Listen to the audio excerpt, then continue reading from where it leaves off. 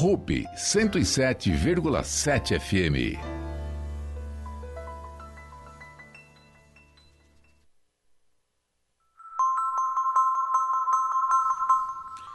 Boa noite, estamos começando mais um programa Contraponto, hoje dia 14 de abril de 2020. Eu me chamo Luís Felipe, ao meu lado nos trabalhos técnicos o meu amigo João Gabriel, conduzindo o programa o professor Bruno de Oliveira, professor mestre, e o professor doutor Alex Hulsmeyer, mais uma vez nos prestigiando na noite de hoje. Muito obrigado pelo convite. Boa noite, professores. Boa noite. Beleza, Lipe? Boa noite, ouvintes. Prazer recebê-los novamente aqui no Contraponto. E aí, vamos contrapontear do início, do fim, ou vamos começar tudo de novo no dia de hoje? Nós terminamos o programa passado falando da relação das cidades, onde nós traçamos uma relação do número de habitantes de cada cidade, da estrutura que essa cidade foi construída, né? As diferenças em diversas regiões e como isso estava afetando-as no momento da pandemia. Professor Alex, nós estamos percebendo aqui, e hoje eu conversava com o Bruno antes do programa, fazendo uma comparação aqui, que as cidades hoje elas têm quase que papel de países, né? Uhum. Algumas cidades são tão importantes, tão grandes, que têm população maiores que alguns países. Como a arquitetura enxerga isso com relação à satisfação da população em ter uma cidade tão grande? É um desafio para os arquitetos nesse mundo moderno? Bom, Lipe. Agora eu vou te chamar de Lipe, né? Agora estamos mais íntimos, né? Claro, com certeza. Na verdade, assim, existem alguns conceitos interessantes, assim. As cidades são divididas em cidades, de uma maneira geral, pequenas, médias, grandes e metrópoles, né? Metrópoles. Então, essas grandes metrópoles, que são aquelas grandes conurbações, cidades emendadas, como no caso de São Paulo, por exemplo, muito me foge a percepção, mas são justamente nessas metrópoles que tem acontecido a maior quantidade de casos, né? Você vê Manaus tem um perfil muito parecido com o de São Paulo. Essas cidades têm tido, vamos dizer assim, um espaço no noticiário maior. Quando a gente vem para as cidades grandes, são cidades consideradas um porte mais ou menos de Curitiba, tá uma cidade de 1 milhão de habitantes, mais ou menos, e a gente vem para as cidades médias.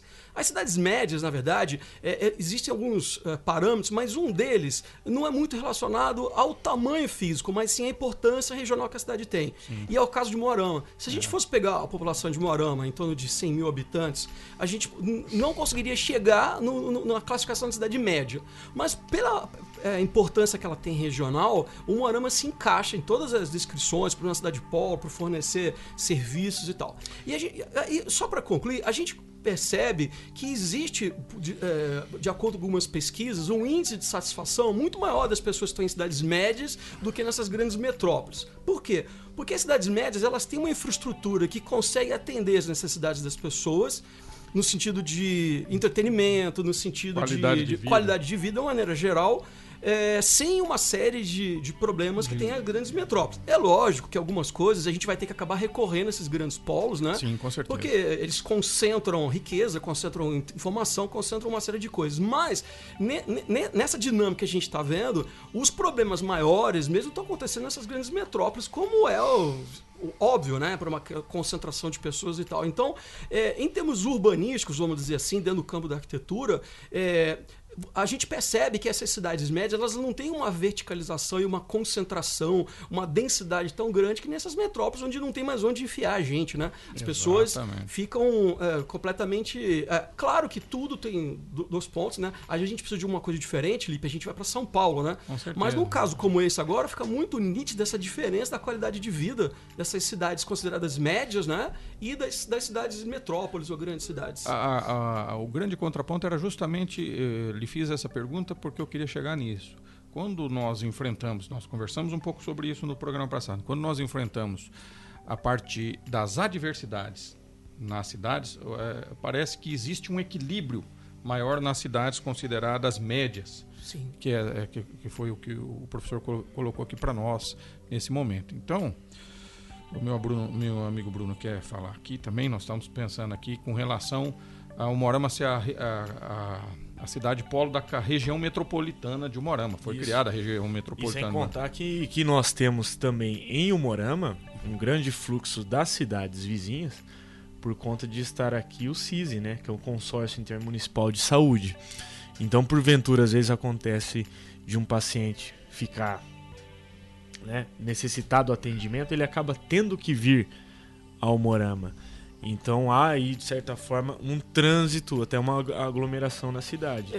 Eu só queria aproveitar esse teu comentário e chamar a atenção para o grande desafio que é para os gestores da cidade também, de Umuarama.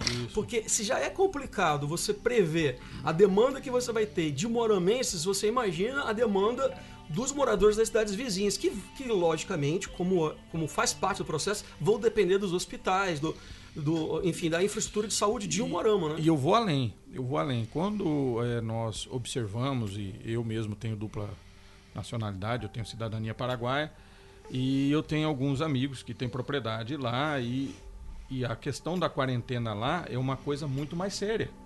Por quê? Porque eles dependem muito também, a região, se nós pensarmos o departamento de Canandeju, que é ali onde tem Salto del Guairá, muitas pessoas, as pessoas que têm condição, vêm se tratar em Umuarama. Então, a Umuarama também acaba sendo um polo regional da micro-região, né, da AME Rios aqui, e também até internacional, pela proximidade, está mais próximo o Umuarama do que Ciudad del Este e também Asunción.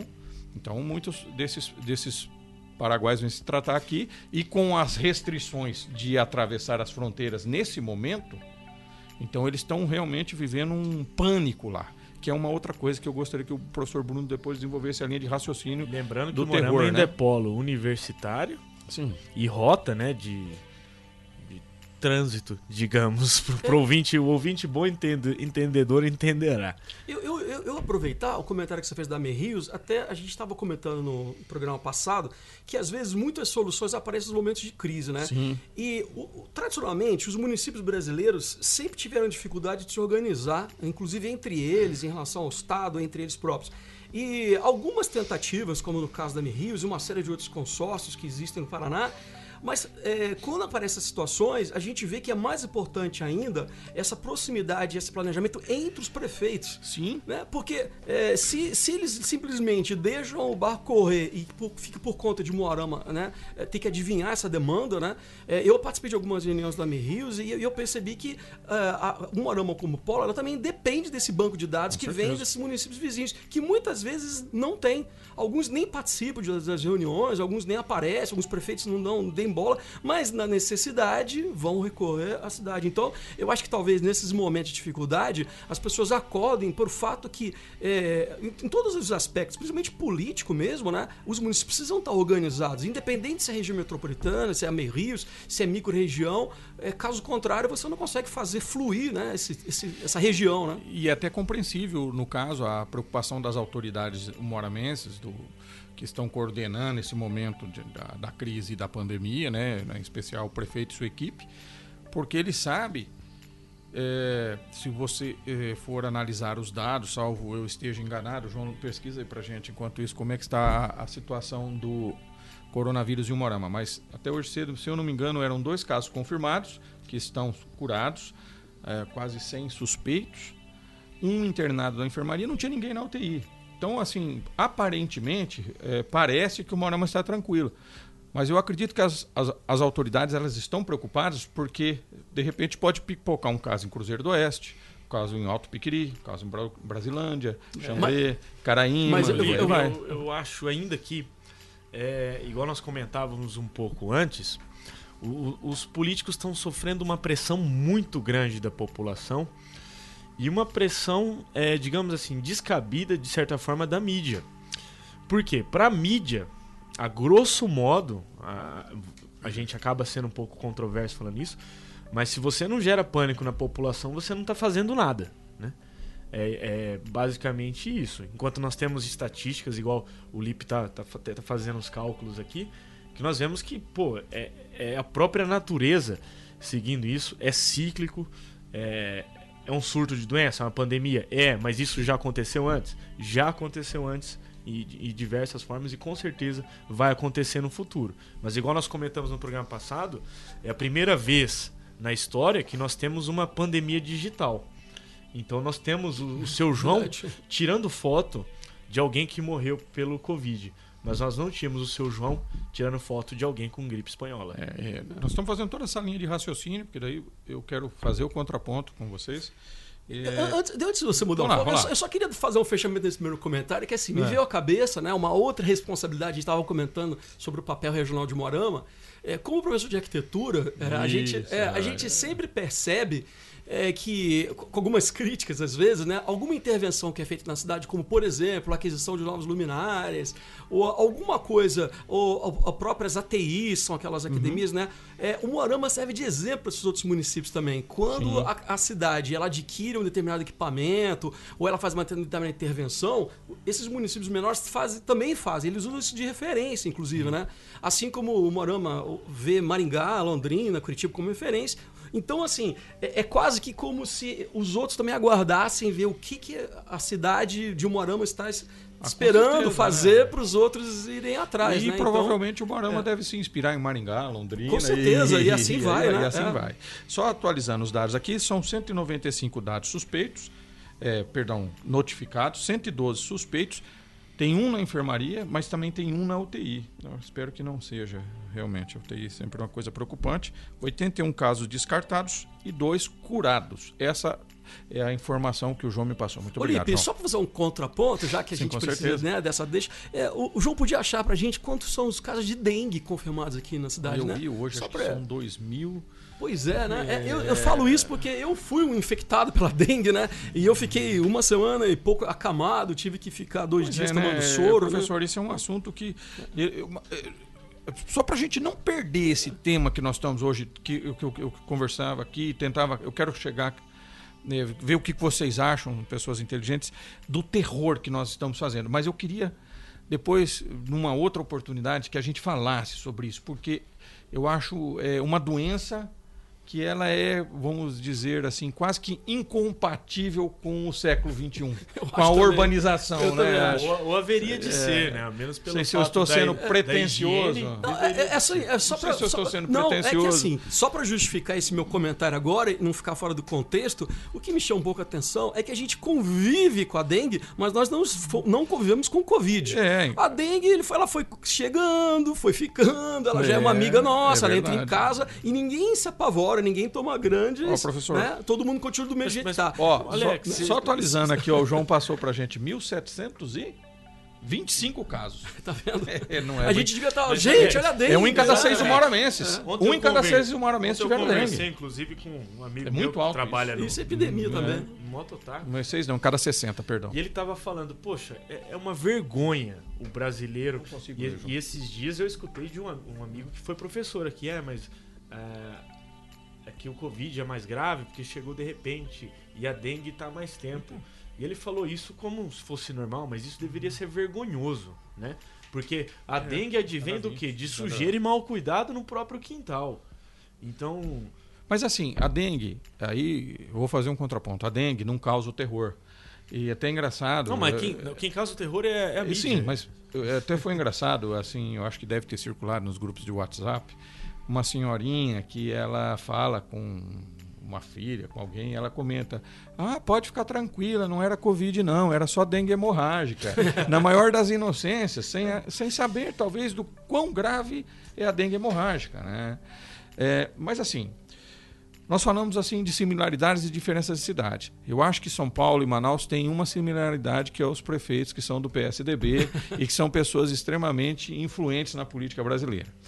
Eu gosto de acompanhar algumas linhas de raciocínio, alguns pensadores, existem sites interessantes, que existem pessoas questionadoras hoje no Brasil. Isso é bacana. Finalmente. Porque também é uma coisa... O Brasil é sui generis, né? Nesse sentido de unanimidade até nas coisas erradas. Até quando a gente vê aí um dado que o cara falou assim... uma notícia que Manaus não tinha mais onde enterrar os corpos vítimas do coronavírus. Aí eu fui pesquisar, Manaus tinha 40 casos de coronavírus. É ridículo uma afirmação dessa, é criminosa uma afirmação dessa. Né? Eu estava aqui, antes de começar, nós estávamos pesquisando. Inclusive, Felipe, a Rússia está multando e dando voz de prisão a quem repassar fake news sobre o Covid-19.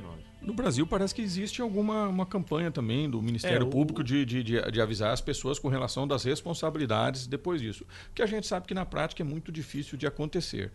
Mas vamos lá. Então, o que nós temos aqui? Nós temos hoje, a ideia do programa é justamente essa, longe da nossa parte querer ser unanimidade aqui, por isso que existem pessoas diferentes. Até porque a unanimidade é burra. Toda unanimidade é burra. O interessante é o contraditório, né? É justamente isso. Eu acho que nas últimas semanas, nos últimos dias, tem aparecido uma série de questionadores ao establishment, ou aquilo que é o comum, considerado normal com relação a isso. Então, vamos fazer uma análise técnica. Eu sei que o professor Alex ele viajou bastante, dá aula pelo Brasil inteiro, comentou conosco que praticamente viajou, deu aula em todas as capitais. Todas as capitais. Todas as capitais. Que legal, olha. Eu acho isso aí louvável. E eu tenho um grande amigo músico, Adriano Greenberg, e ele fala eu falo para ele, cara, eu tenho uma inveja sua porque você conhece o povo, quando você é um artista ou quando você é um professor, de cada lugar. E o Brasil é gigantesco, é um continente, não dá para ter uma abordagem só. Imenso. E sabe o que é engraçado, Lipe? É assim, você consegue perceber na estrutura da cidade, você consegue perceber na parte física grandes diferenças. Mas você consegue ao mesmo tempo perceber uma alma brasileira. O brasileiro é o mesmo. E isso que mais me chama a atenção. Como é que um país de dimensões continentais conseguiu manter, mesmo tendo sua diversidade cultural, típica e tal, mas quando você conversa com o brasileiro, ele é brasileiro. Não é nem só a questão da língua, é a maneira de ser mesmo, sabe? A maneira de encarar as coisas. Agora, com certeza as cidades são muito diferentes. E assim, longe de mim querer entrar em qualquer tema polêmico de preconceito ou não, mas até as pessoas sabem disso, de uma maneira geral, as cidades do sul realmente, sul e sudeste, são um pouco melhor organizadas. Mas no Brasil inteiro nós temos essa carência que as cidades são bagunçadas. Verdade, as cidades são mal gerenciadas, né? Norte e Nordeste talvez seja um pouco, até eles mesmos comentam, e vou puxar um pouco a sardinha para nós, paranaenses. Talvez uma das únicas cidades que fuja um pouco a esse padrão, por incrível que pareça, é Curitiba. É impressionante. Claro, Curitiba modelo, tem um monte de problema. Longe de querer dizer que lá tá tudo certinho, lá tem favela, tem problema social, tem gente discriminada, igual a todos os lugares. Só que a cidade, quando você olha, dá a impressão que ela funciona, ela tem alguém que gerencia. E no momento de crise desse, dá a impressão que, eu não tenho os dados estatísticos, né? Mas dá uma segurança maior uma cidade como Curitiba em relação às cidades do Nordeste, por exemplo, que você vê que é um descalabro. Agora existe... É um descalabro. Assim, em termos de gerenciamento mesmo da cidade. Aí eu vou fazer um contraponto, que nós acabamos sempre falando em política. O ser humano é um ser político, por natureza. Sim. Também, eu acredito que não haja interesse que essa pandemia, vamos dizer assim, essa crise, vamos usar o termo crise, porque nós estamos gerenciando crise do coronavírus, ele acabe tão rápido, porque as vantagens políticas elas estão evidentes. É que você tem um inimigo comum, né? Essa coisa de você ter um inimigo comum une forças, né? É como uma guerra, né? Por exemplo, uma cidade que tem mais casos, um estado que tem mais casos, um governador pode pleitear um recurso maior perante o governo federal. Mesmo, vamos dizer assim, a impressão que nos dá hoje que o governo federal ele tem uma linha de raciocínio e os estados são, entre aspas, os seus governadores querem ser os protagonistas de cada região e talvez conseguem em muitos casos, vide São Paulo, Rio de Janeiro, mas que no final das contas todo mundo quer um pouco de ajuda do governo federal, porque isso daí fica na conta do político que conseguiu isso. Eu concordo, gênero e espécie com você, mas o que me lembra um pouquinho são as famosas guerras que os americanos se envolvem, né? Muitas delas, inclusive, como a do George W. Bush, que invadiu o Iraque, era um momento onde a popularidade do presidente estava baixa, né? E aí eles criam um inimigo comum. Só que aí por esse lado, né, partindo para esse lado dessa análise política, o Bolsonaro não está sabendo aproveitar isso a favor dele, né? Porque eles acabaram tendo um racha interno, né, em termos de presidência, e aí esse racha que ele poderia estar aproveitando isso para ter todo mundo direcionado para o mesmo lado, enfim, acabou voltando de novo, que a gente comentou no programa passado, aquela polarização que prejudicou o Brasil, né? Mas só que dessa vez o que chamou a atenção é que ele é fogo amigo, né?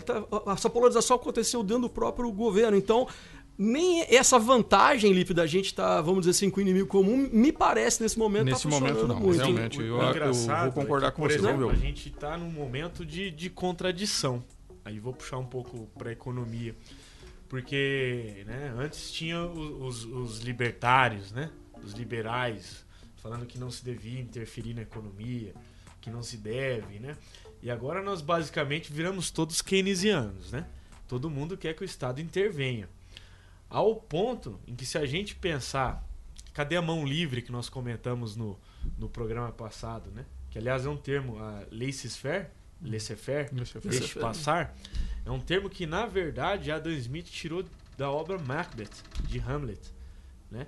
Onde o príncipe Macbeth, isso eu não sabia, a esposa, também não.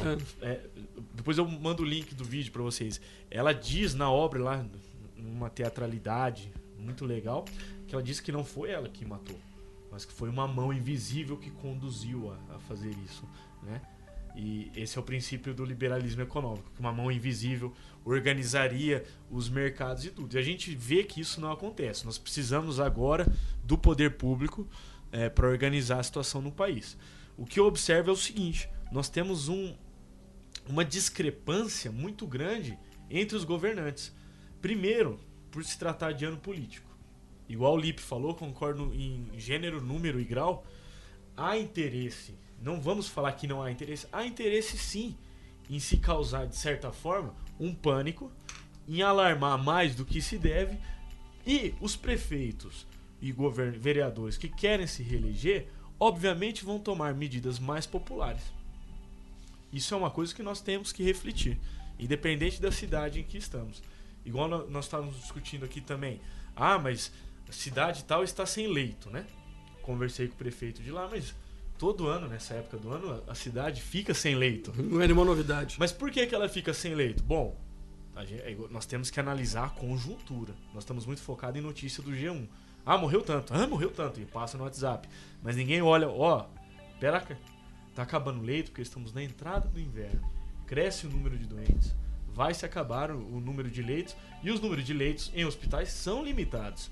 Então, acho que isso que a gente tem que refletir um pouquinho. Mas a questão... Eu vou além, Bruno. Vou fazer um contraponto aqui. Acabei de receber aqui do meu amigo Vinícius. Do meu amigo Major Augusto. Um requerimento, né, que o procurador da República de São Paulo, certo, Dr. Bruno Costa Magalhães, enviou ao governador do estado de São Paulo pedindo para ele os termos do acordo que ele fez com as operadoras de celular, a especificação, nome, versão, desenvolver do software que o estado de São Paulo vem utilizando para receber os dados das operadoras e que espécie de dados vêm sendo encaminhados ao governo estadual no cumprimento dos referidos acordos. Enfim, resumindo aqui para o nosso ouvinte, um puxãozinho de orelha no governador que afirmou que iria monitorar as pessoas. Nós estamos perdendo direitos básicos aqui.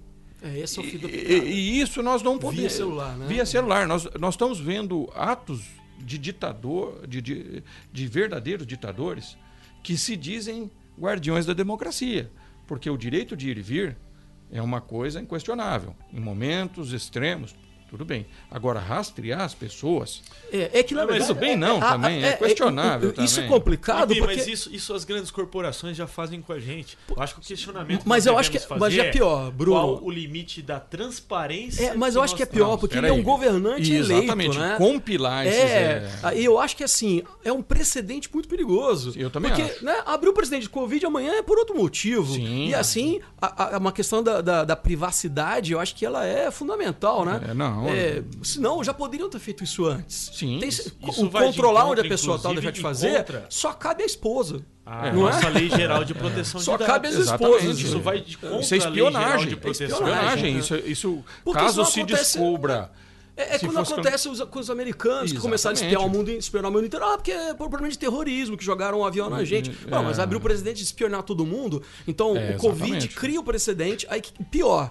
Ele cria a facilidade, porque daí os governadores já vão saber o caminho, né? Já vão saber todos os ofícios que tem que enviar, para quem enviar, já sabem as ferramentas, ou seja, isso pode virar uma coisa Só que eu faço um alerta muito mais banal, aos ouvintes, né? Viu? Isso serve para todos nós, mas todos nós mesmos, em todos os níveis diferentes, a prestarmos atenção. Sempre que formos usar a internet celular, a gente sempre coloca I agree, eu concordo quando está no aplicativo. E esse contrato de licença, esses dias eu peguei um para ler, e realmente está escrito lá que você cede os direitos de tudo que você vê, escolhe, ouve e digita para as empresas. Sim. E mais, esse contrato eletrônico ainda prevê, pouca pessoa lê, eu estava realmente em quarentena, viu, gente? Eu estava sem o que fazer. Eles podem repassar para terceiro essas informações. Sim. Mas é pactuado. O que está acontecendo no caso do governador de São Paulo é uma coisa autoritária. Ele está determinando. Eu quero isso, eu vou dizer, eu tenho uma meta. E, principalmente nessa crise, professor Alex, eu não sou especialista nem de saber o meu próprio nome, quanto mais de alguma outra coisa. E o que surgiu nesse momento foi... milhares, milhões de especialistas em tudo. Então, pera bem, vamos pensar uma coisa. A doença está controlada? Não está. Então ninguém é especialista. Você só pode ser um especialista quando você tem certeza do que você está fazendo. E o que você está falando me lembra, assim, eu ia fazer um comentário alguns minutos passados, que assim, o Bruno comentou que muitos políticos estão apostando nisso até como um carro, né, caminhão de campanha e tal. Bandeira polêmica. Só que tem uma coisa, né, como o que fazer ainda não é científico, tudo tem possibilidade de revés, né? Sim. 50% lá, 50% aqui. Porque como todo mundo sabe cientificamente das propriedades do vírus, etc. Parciais ainda, mas exatamente o que fazer em termos de epidemia, porque epidemiologicamente falando, né, você tem uma série de variáveis e vulnerabilidades que ninguém sabe. Então, exatamente o que fazer nesse momento, ninguém tem a certeza científica. Então, é quase que uma... Né, quase que um palpite, né? E a pessoa apostar nisso, todas as suas fichas. Olha aqui, o João está interagindo aqui conosco. Ele mandou uma notícia agora do jornal O Globo, a fonte. Facebook e Google negociam com os Estados Unidos da América rastreamento de casos de Covid-19 por smartphones. Exatamente. Então... a dúvida mas que a tua informação do Facebook não é tua. Sim, do Facebook. Mas ele está... Na verdade, o que o governo americano... Se ele passar para o governo, o que você vai poder fazer? Mas o que acontece é o seguinte, o privado passa a ser público, passa a ser do poder público. E isso na mão do Estado, porque o privado ele quer vender para você. Só que vocês têm dúvidas, por exemplo, da influência de um Jorge Soros na economia mundial? Com certeza. Aí a gente fala que é teoria de conspiração.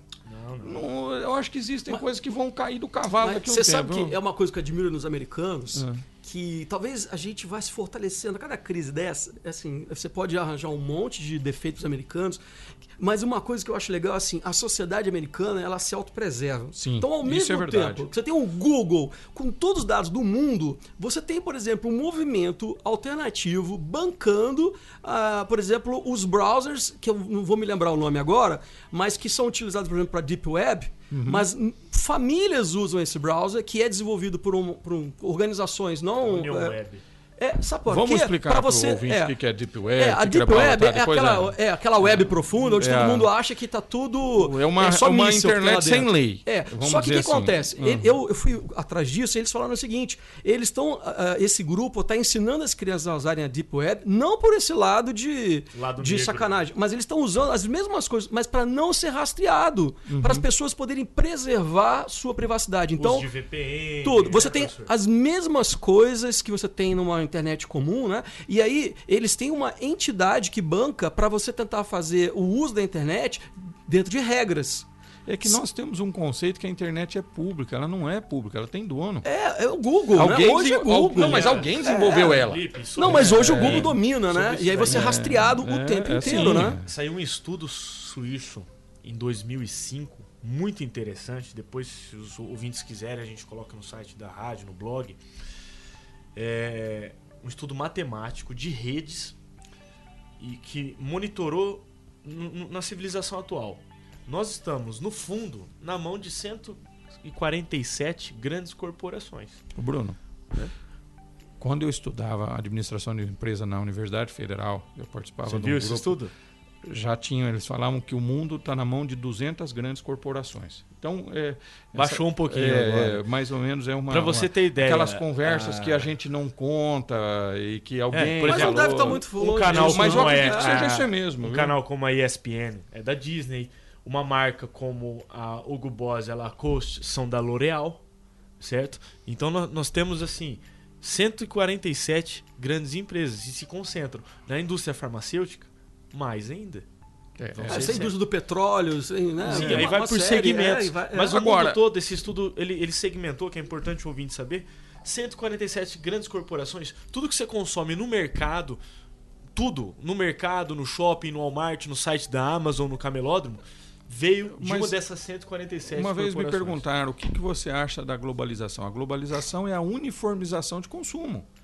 É a definição melhor que eu acho que eu consegui encontrar. Você uniformiza o consumo e as mesmas coisas são consumidas pelos mesmos hábitos de pessoas diferentes no mundo inteiro.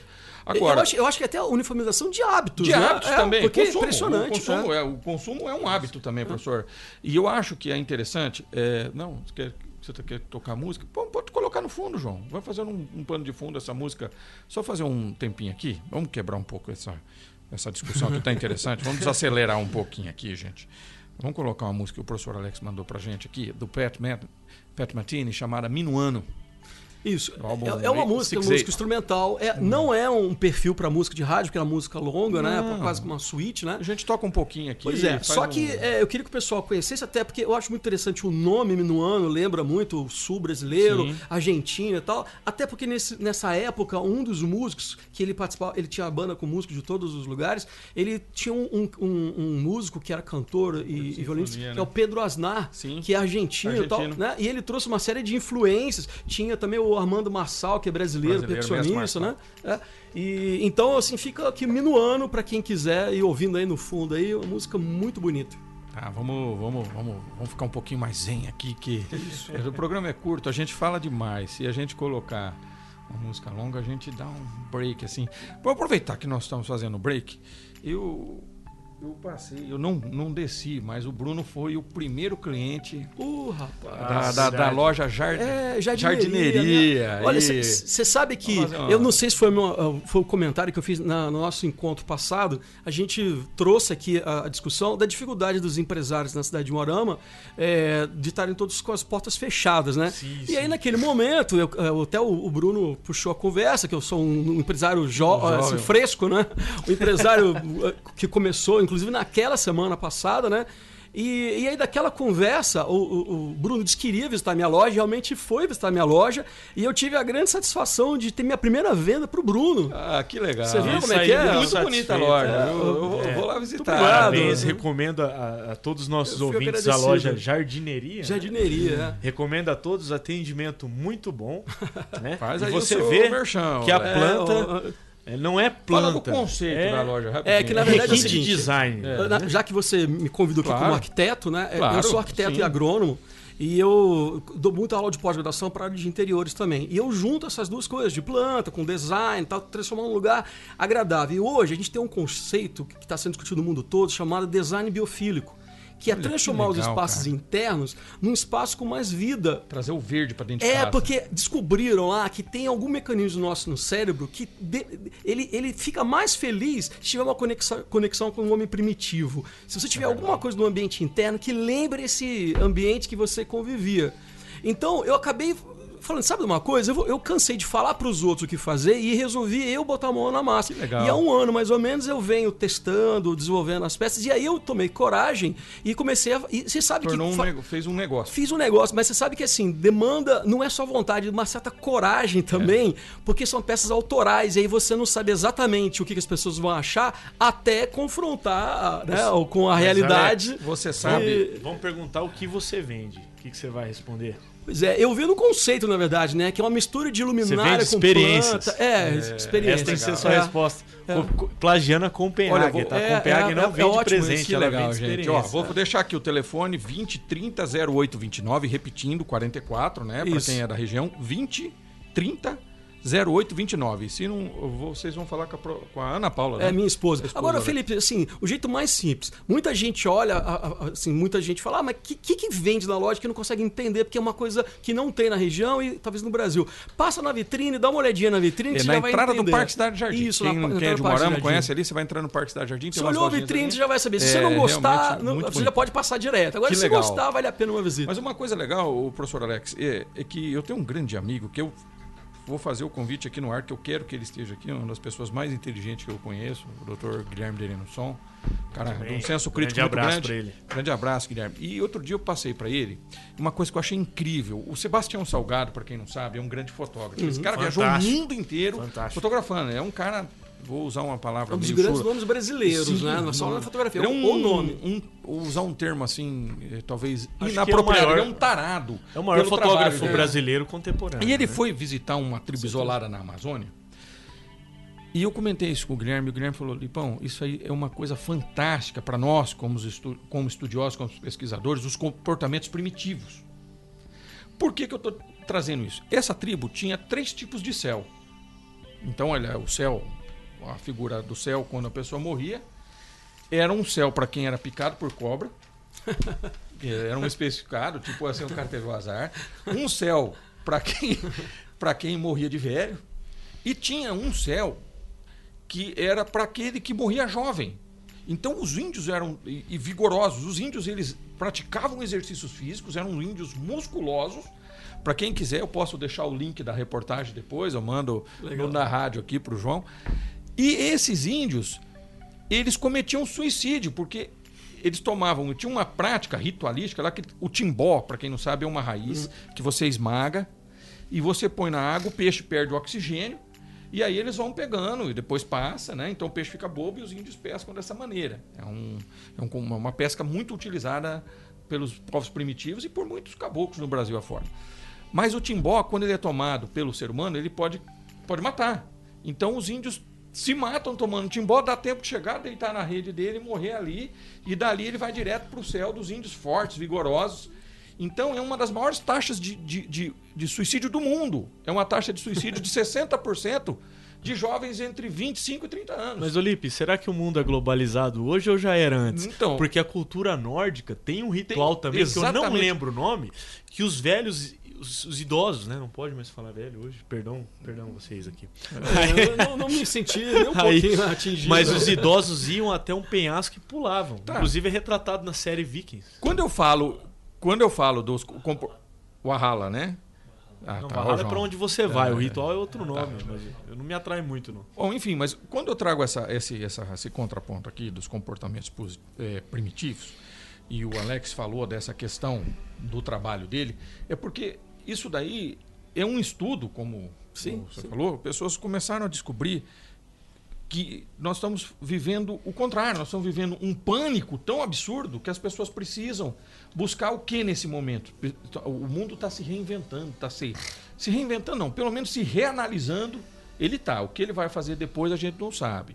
Então, de uns dias para cá, voltando ao nosso assunto principal, claro. Nós começamos a perceber uma série de pessoas enfrentando, porque de repente todo mundo ficou cordeiro, as instituições ficaram ajoelhadas. Não, pelo contrário, as instituições ficaram ajoelhadas, onde o protagonista foi o Estado. O Estado foi protagonista. Então, a instituição estatal. Não, as instituições... É que você não tinha um protocolo também do que fazer. Mas pela primeira vez, as instituições se acovardaram e ficaram em casa. E é uma coisa diferente, porque eu estava estudando sobre a gripe espanhola, e é impressionante o papel das instituições no combate à gripe espanhola. Da maçonaria, dos clubes de serviço, das sociedades organizadas, das senhoras, das santas casas. E nesse momento, a sociedade organizada, as instituições ficaram sem ação. Então talvez seja um paradigma também do mundo moderno, nesse sentido de questionar. O que eu acho que está em jogo é o papel do Estado. Vou deixar a pergunta para vocês. Isso aí que você está falando me lembrou demais, e o que o Alex falou me lembrou. Tem uma coisa que eu deveria ter lembrado antes. Um livro fantástico, inclusive quem me emprestou foi o professor Vicente Gasparini, e eu não devolvi o livro ainda. Olha só. Quem empresta livro, os empresta ao diabo. Tem um ditado português que não é muito legal. Livro e mulher não se empresta, né? Porque o livro não devolve. Porém, o livro chama Armas, Germes e Aço, né? Como a humanidade foi conduzida ao longo do tempo por armas, germes e aço, do Jerry Damon. E ele analisa a história, ele é um antropólogo, como que a questão das próprias pandemias, elas serviram justamente para isso que você está falando, Lipe. De uma certa forma, o mundo sempre se reinventa e sai mais forte. Olha, eu só queria fazer um contraponto aqui, né? Lógico. Já que ele tá falando em nome de livro, e ele falou em nome de livro com termos tão duros, né? Aço, germes e tal. Então vou fazer um comentário, eu só não vou me lembrar o nome do autor, né? Eu li um livro que foi apaixonante, com esse olhar histórico da humanidade, chamado A História do Mundo através da Bebida. Que legal. Aí esse é mais light. Todo o programa a gente cai na cerveja. O antropólogo, historiador e tal, ele foi mostrando a importância, inclusive relacionada às grandes parasitoses, às grandes epidemias, porque a cada época da humanidade, uma bebida foi primordial. Começou com hidromel, depois para cerveja.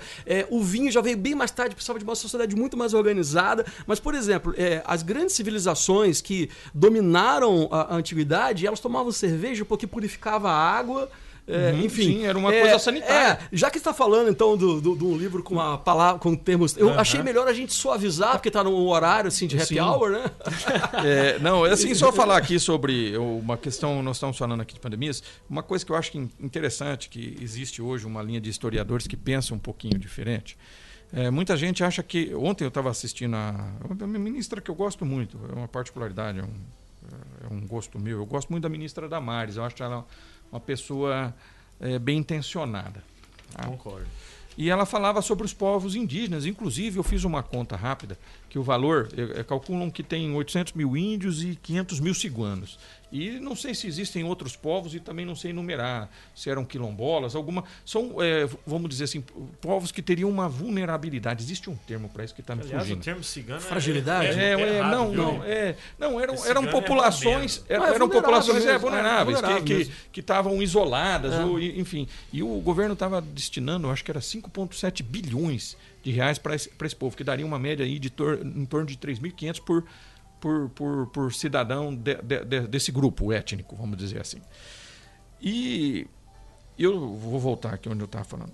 Que a questão que o índio, ele não foi exterminado, ele foi incorporado à sociedade. Lógico que muitos assimilação índios cultural foram mortos, com certeza. A história está aí para nos dizer isso aqui, né? Mas assim, como nós estamos falando aqui com um grande arquiteto, nós estamos falando de civilizações, e nós tínhamos civilizações pré-colombianas com um nível de desenvolvimento arquitetônico considerável, com estradas, com canalização de água, com construções em lugares praticamente inacessíveis. Machu Picchu, por inacessíveis exemplo, né? Não, porque o termo inacessível é alguma coisa que não é acessível, mas de muito dificultoso acesso, como Machu Picchu, ou mesmo as cidades maias, depois as astecas, as incas. E se você for ver, o que destruiu boa parte dessa civilização A civilização foi destruída. O seu povo foi incorporado a uma nova civilização que é do americano, o americano do sul. Né? No caso, o americano da América Central, ou o americano do Norte, no caso do México. O europeu recém-chegado. Então. Não, eu gosto de usar esse termo americano. Nós somos americanos da América. Somos um povo diferente, um povo novo. Mas a civilização, ela foi praticamente dizimada pelas pandemias. Porque o que dizimou realmente essa civilização foi a quantidade de doenças, porque não foi só uma, mas esse povo não estava tão preparado para ter esse choque de civilizações, porque houveram... Porque belicamente estava, né? Talvez estivessem, mas assim, estava. Em algum momento do passado o povo se separou lá na teoria do Estreito de Bering e tal, e depois de 10 mil anos, não dá para se precisar com certeza isso, eu não tenho esse conhecimento, né? Mas é um choque de civilizações muito grande. Na verdade, é um choque de doenças também. Só pra gente lembrar alguma coisa, né? Absolutamente, eu sou contra essa coisa de achar culpados e vilões, porque eu acho que historicamente falando isso não existe. O programa é legal. Agora, tem uma coisa, né? A gente vê esses povos... incas, astecas, mas eles tinham, ao mesmo tempo que arquitetonicamente eles tinham tantos, mas eles tinham práticas ainda muito selvagens, como sacrifícios, etc, né? Que de certa maneira foi um choque para os dois lados. Você imagina para um europeu quando chega aqui e vê aquela série de sacrifícios, o cara tirando o coração na mão, ou como os tupinambás brasileiros que eram antropófagos, ou seja, canibais. Então, assim, o choque cultural é dos dois lados. E se você invertesse, se você pegasse uma civilização dessas e colocasse elas invadindo a Europa, eles vão fazer a mesma coisa, porque é do ser humano. Sim, o ser humano. Nós não estamos tendo escala de valores aqui. Então, mas acho que é importante para o ouvinte ele contextualizar. E aí, muitas dessas civilizações também, como acontece, o próprio Machu Picchu, foram questão de recursos renováveis que foram se extinguindo. Tem muitas... uma civilização perdida. Né? Tem muitas cidades que, além dessa incorporação cultural ou miscigenação, muitas começaram a faltar água por causa do número de habitantes, outras começou a faltar comida, ou seja, houve um colapso, né? Por causa da questão da estrutura mesmo, que não comportava mais. No próprio livro Armas, mais. Germes e Aço, ele descreve o europeu belicamente não conseguiria vencer... Não, numericamente, né? A diferença é uma coisa... Ele não conseguiria adentrar no território... Mas o que o pessoal não entende... se não fosse... Não, é que nós vamos. Não é nem isso. Eu acho que nós vamos entrar num campo de antropologia aqui. Eu acho que nenhum de nós três somos especialistas. O que você queria era entrar no papel da pandemia nessa história mas toda. Antropologicamente falando, o pouco que eu estudei, se é que pode ser considerável o meu pensamento sobre isso, é que houve sim uma grande aliança dos povos europeus com os evidentes inimigos de alguns. Por exemplo, no caso dos tupinambás, os paulistas, no caso, lá se aliaram aos tupiniquins para fazer as guerras contra os tupinambás. Sim. Então, essa história tem uma questão, um negócio chamado compadrismo, que é o Darcy Ribeiro tem um livro muito interessante chamado A Formação do Povo Brasileiro. Muito sensacional. Bom. Sensacional. Eu uso isso para dar aula. Também. Emprestei essa semana. Então, eu tenho esse livro. E ele fala exatamente... sobre isso, essa prática que o português tinha. O português é um grande colonizador. Nós temos aqui uma birra um pouco que é normal como brasileiros de achar... Somos colonizados, né? Nós somos colonizados, como se nós pudéssemos escolher o que nós vivemos no passado, né? Como se nós não fôssemos consequência disso. É uma coisa engraçada isso. Mas assim, o português, voltando ao que você falou no começo do programa, professor, ele teve esse mérito de deixar um país único. Sim. Isso é um grande mérito, né? Uma coisa fantástica. Mas voltando ao espaço da pandemia, eu queria deixar claro isso, porque a pandemia também é uma formação, ela é responsável por reorganizações dentro do contexto histórico, reorganização dentro das cidades, que é o foco do urbanismo, né? É que ela acaba criando daí novos objetivos a serem resolvidos, né? Por cima de um determinado momento, o acesso à água era o grande o grande, vamos dizer, o santo graal, né? Você começa a se preocupar com outras coisas. A gente estava comentando, voltando no contexto da questão da dengue e do Covid, é que o que me deixa ainda encucado em relação ao Brasil é que a gente convive com certos problemas nas cidades brasileiras, a gente vai empurrando com a barriga e nunca resolve. Aí, de repente, vem uma pandemia, como no caso do Covid, e a gente arranja um jeito de se ir atrás, parar tudo, para tentar achar uma solução. Mas só que problemas históricos, vão continuar, né? Sistêmicos, eles continuam e a gente convive como se fossem coisas normais, né? Só fazer um adendo rapidinho. Você sabe por que quando um cara é estudioso, o cara fala assim, aquele cara é Caxias. É uma referência ao Duque de Caxias. Duque de Caxias. Tá, o Marechal Caxias. E quando durante a guerra da Tríplice Aliança, ou a guerra do Paraguai, o primeiro comandante do exército era o Bartolomé Mitre, que era argentino, foi presidente da Argentina. Depois, chegou um ponto que lá o castigo dos ventos minuanos, lá no Rio Grande do Sul, e muita gente morreu de doença, aí o imperador mandou o Caxias. E o Caxias ficou um tempo reorganizando a tropa, porque você sabe do que a maioria dos soldados morreu durante a guerra? De doença. Até porque eles eram muito mal nutridos.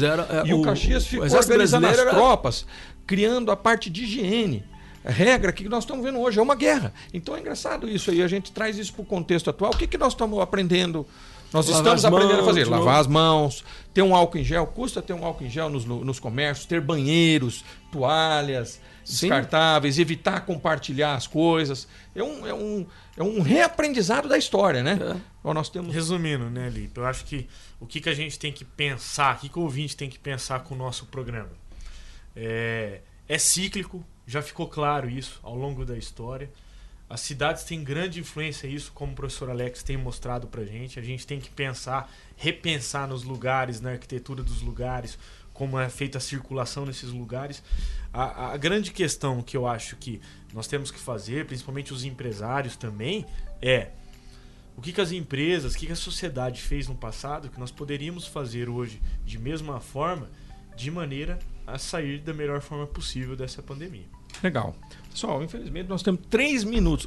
O tempo voa durante esse programa. É um negócio assim que é complicado. Eu achei que tinha uns 15 minutos, tem 3 minutos. Então vou deixar a palavra final para vocês dois, nossos queridos professores Bruno e professor Alex, para se despedir dos nossos ouvintes e deixar suas considerações finais. Vamos lá. Bom, primeiro eu queria deixar claro mais uma vez que aqui não é um encontro de especialistas, né? Isso é muito importante. Eu acho que esse momento agora para mim é bastante prazeroso, porque eu me sinto batendo papo entre amigos, mas talvez das incoerências que surjam de um outro comentário, claro, é que vai despertar, né, o senso crítico do ouvinte para ele se posicionar de um lado ou do outro, ou até perceber que houve um comentário que talvez não tenha sido corretamente, porque a ideia é essa, a ideia é simplesmente a gente pegar um assunto e movimentá-lo, né, intelectualmente falando, criticamente falando, não é isso? É um senso crítico. Exatamente. Legal, professor Bruno. Bacana, queria mandar um abraço para os nossos ouvintes aí, principalmente para os meus amigos taxistas que me pediram hoje um abraço, né, hoje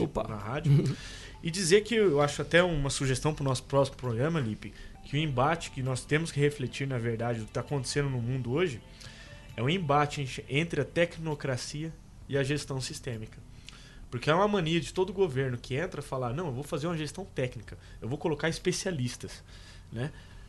O problema de se colocar especialistas é que eles sabem muito sobre algo e pouco sobre nada, né? É uma crítica que eu faço, então. Então, um grande abraço para os ouvintes aí, ficando para reflexão nossas palavras. Muito legal, agradeço a presença de vocês dois novamente.